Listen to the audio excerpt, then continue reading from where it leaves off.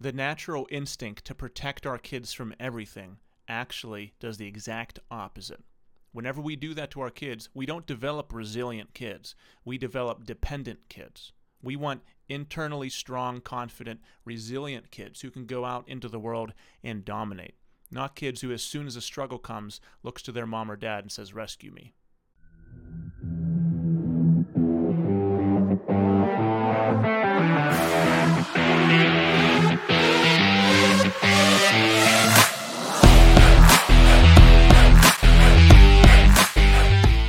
Hi, everyone. Welcome to the Rising Father Podcast. This is episode 5. I'm Chris Rodak, and today we're talking all about building confident children and being confident ourselves. I'm going to start off with a story about my son getting punched in the face and us getting a call from the principal. It started out scary, but ended up awesome. So here's what happened. We got a call from the principal about a week ago, and he said, "Guys, listen up. I don't want you to freak out, but Nathan got punched in the face. And here's what happened." So he then explained the whole situation, and in the end, I was a very proud dad. Nathan was playing soccer at recess, and little dad brag, he was dominating. He was scoring the most goals out of anyone. That's what he said, and the principal said. So he was scoring all the goals, and this other kid, not his friend, came up and just socked him in the face. When the principal asked this other kid why he did it, he said because he was angry that Nathan was scoring all the goals. So now, what did my son do?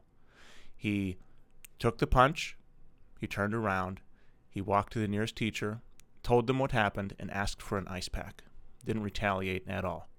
My son is tall for his age, heavy for his age, extremely strong for his age.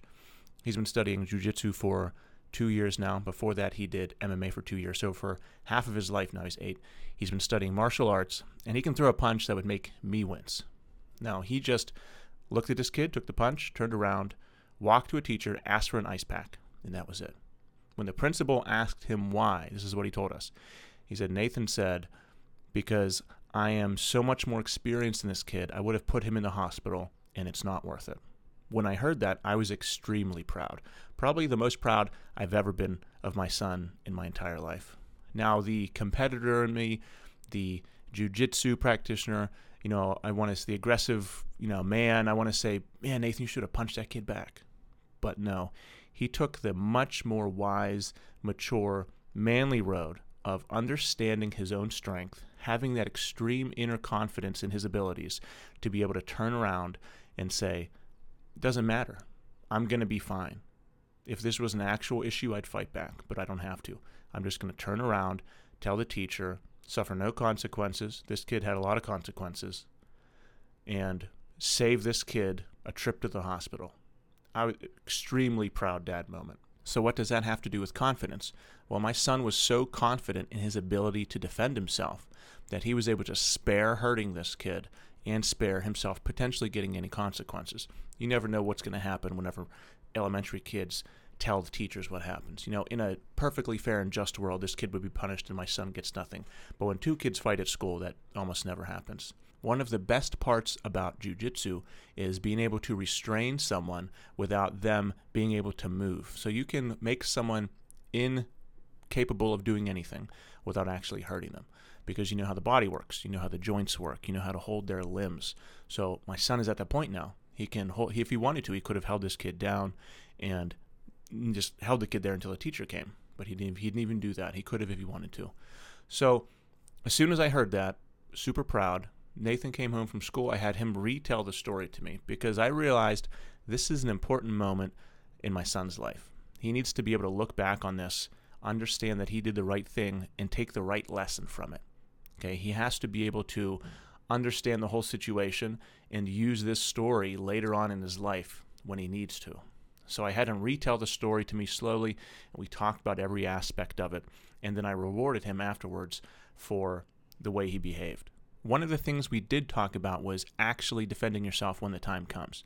So I said, "Nathan, when would it be appropriate to defend yourself or to potentially have to hurt someone and use your jiu-jitsu and martial arts knowledge?" And he said, "Well, if Lauren was ever in trouble." I said, "Yep." He said, "If a teacher wasn't around and I couldn't get away and a kid was trying to hurt me." I said, "Yep." First option is always to avoid the situation, but when the situation comes to you, then you handle it appropriately. And we went through each scenario of when it would be appropriate to defend yourself. Because this moment is he's never been punched in the face before. This moment is so rare and special. I don't want to make it sound like it was a good thing, but in the long run, it's a really good thing, because he's going to learn what to do in this situation in the future because of this. So we talked about every scenario and made sure that this situation, this event for him, is going to be used throughout his entire life as to how to handle these things in the future. And that's where the confidence comes into play. The confidence to know that you have the ability to hurt someone, to potentially put someone in the hospital, and also to defend yourself. And then the wisdom to know what to do when each of those situations occur. And that's not the only way a kid can develop confidence. The number one way our child can develop their inner confidence is for us to model that ourselves. So if we walk around confident, shoulders back, chest up, firm handshake, eye contact, if we can model that, then our kids will latch onto that and be confident themselves. There's no other better way for our kids to learn confidence than modeling their parents. So if you as a dad don't have that inner confidence, well, it's time to work on it. How you physically present yourself is the number one way to build your own inner confidence. So using your body. What you do with your body translates to your emotions, to your mindset. It's a physical presence that you have. So there's a few things that you can do you can do them today. And that's walk tall. Whenever you walk, shoulders back, chest out, eye contact, firm handshake. You do those things alone, and you will start to feel more confident. Another great one is deep breathing. If you practice your breathing skills, it will also calm your mind, calm your brain, calm your body. So deep breaths, slow breaths throughout your nose. So breathe through your nose throughout the day slowly, and then you will feel yourself become more confident in situations. Say you're at a situation at work, a confrontation with a colleague, or your boss isn't happy with you, and you're anxious and stressed out in that situation. Slow breaths through your nose down to your diaphragm. I was trained as a musician. We learned how to breathe through our diaphragm and lower back. Basically, you want to breathe so that your lower back and sides expand. So if you put your hand on your side and you take a deep breath, and you can feel your lower back expanding, then you know you're breathing deeply from your diaphragm. If you can think back to a time whenever you had a real stressful situation, even as a child, or say, you were getting yelled at for something and you're just getting anxious and stressed, your breath gets real shallow, fast, and gets high. So the higher your breath goes, you just start to tense up. So your shoulders go up, your chest gets tight, and your breathing gets high and shallow. Just physically, just reverse that. Just even if you don't feel like doing it, just calm down, slow the breaths down, and breathe deep. If you do that, you will immediately feel more confident, have a clearer mind, and be able to confront whatever's in front of you much more wisely than you would have beforehand.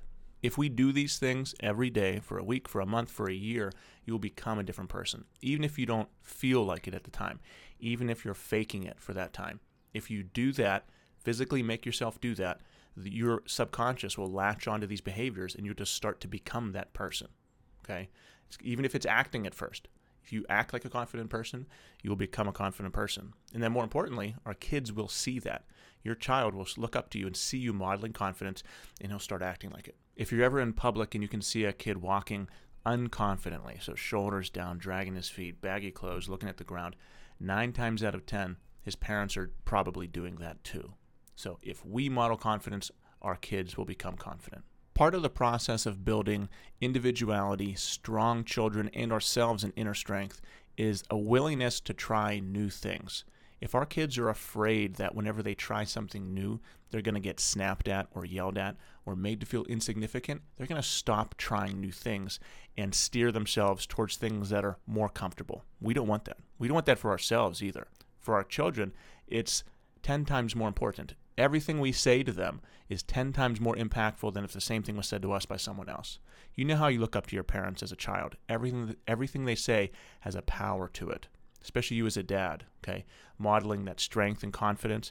If you say something to your child, you got to think about it first because it impacts them in a huge way. If they can go out into the world and not be afraid to fail and continually try new things, then they're going to be so much more confident. It's the same for us.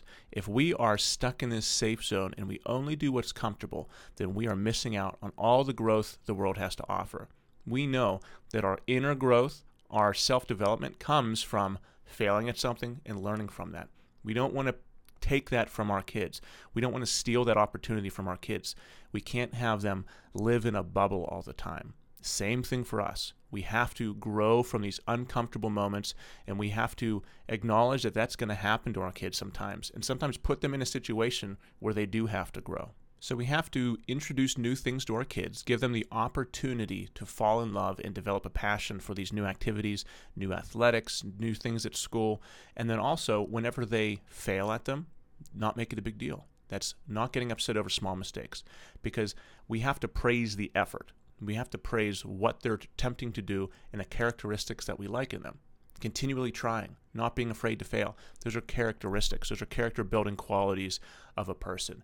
And we have to praise that instead of the end result. That takes us into our next strategy for building confident kids is praise the effort, not the result. If we praise the effort, the results will come. The results aren't the important part.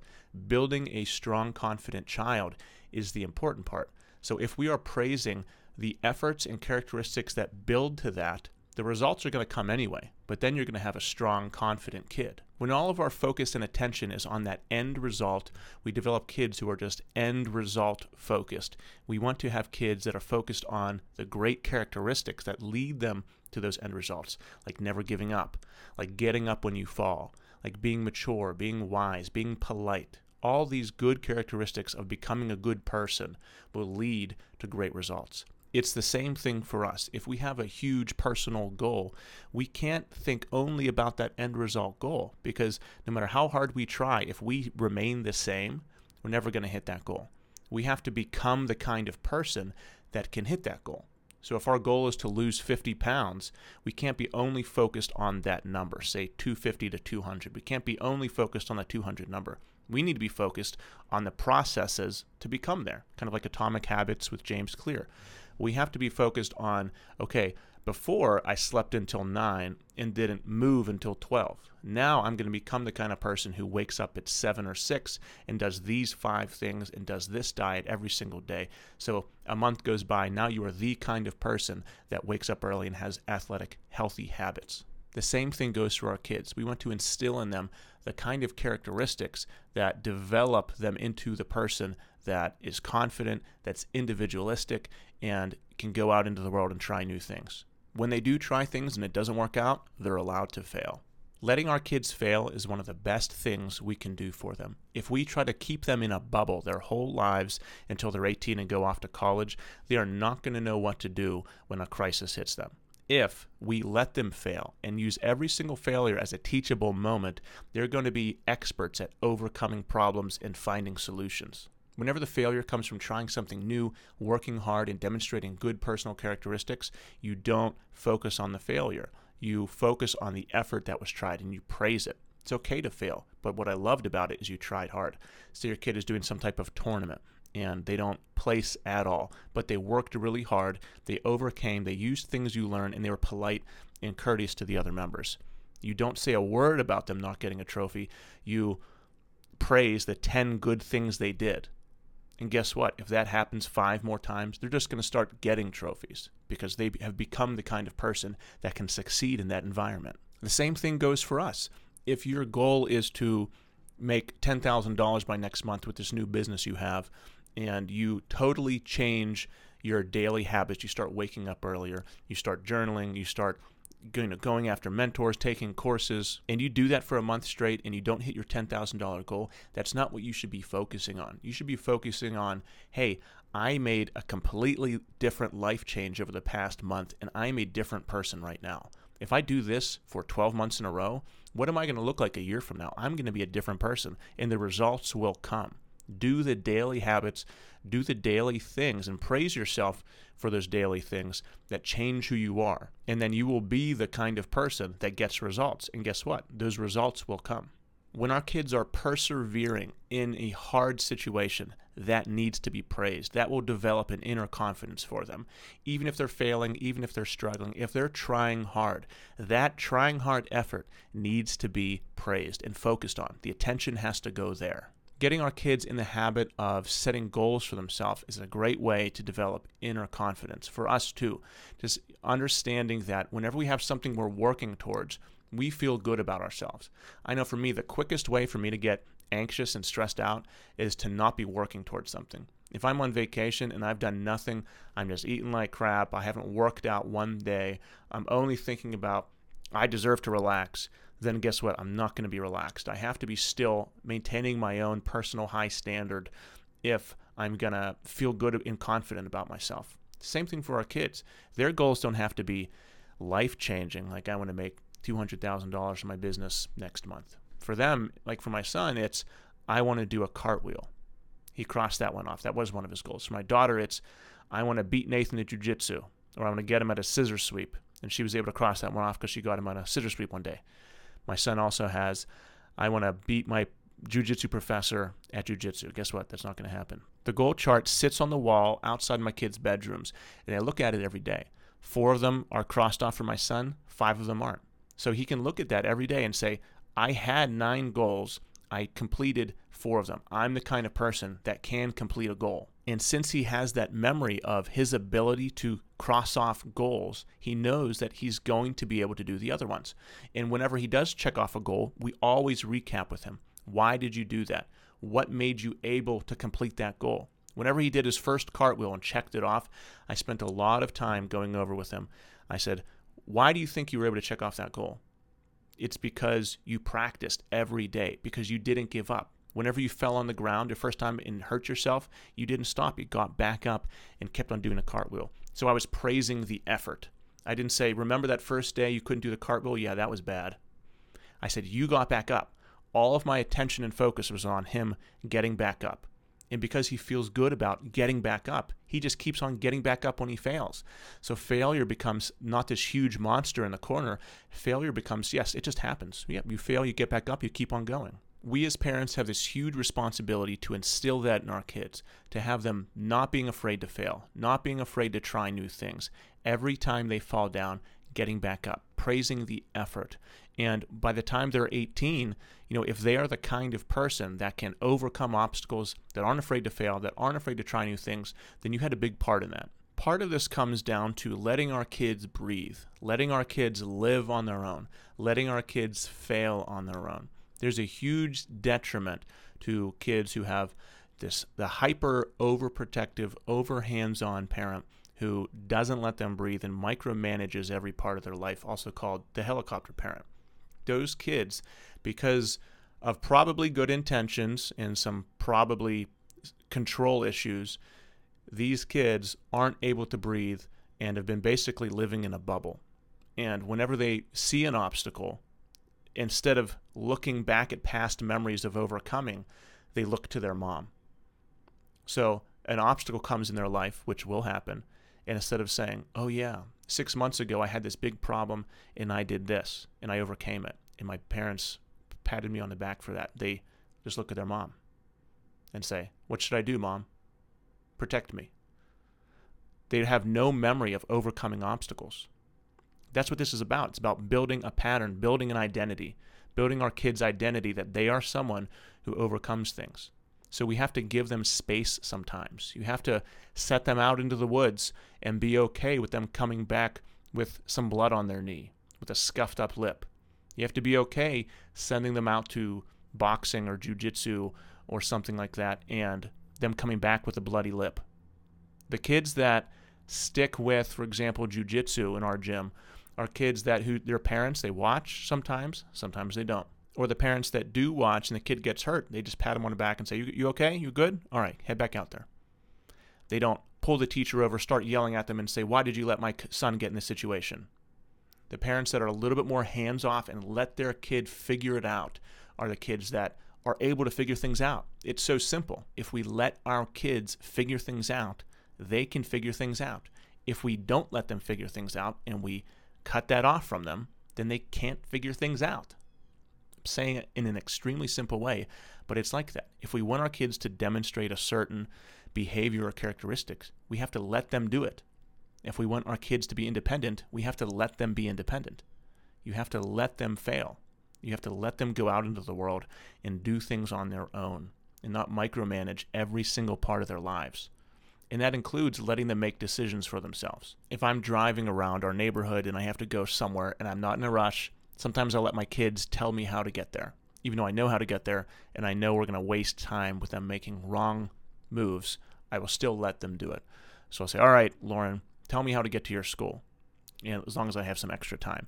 So she'll say, okay, go up here, make a right, make a left, and we'll go in little circles, and she'll eventually figure it out. And guess what? Now she knows how to get to school. She knows how to get back on her own, and she has that independence that she's controlling this car. Well, I'm in charge. I'm the one driving, but she's controlling the car. So she's making all the decisions in that moment, and it's kind of developing a little inner confidence.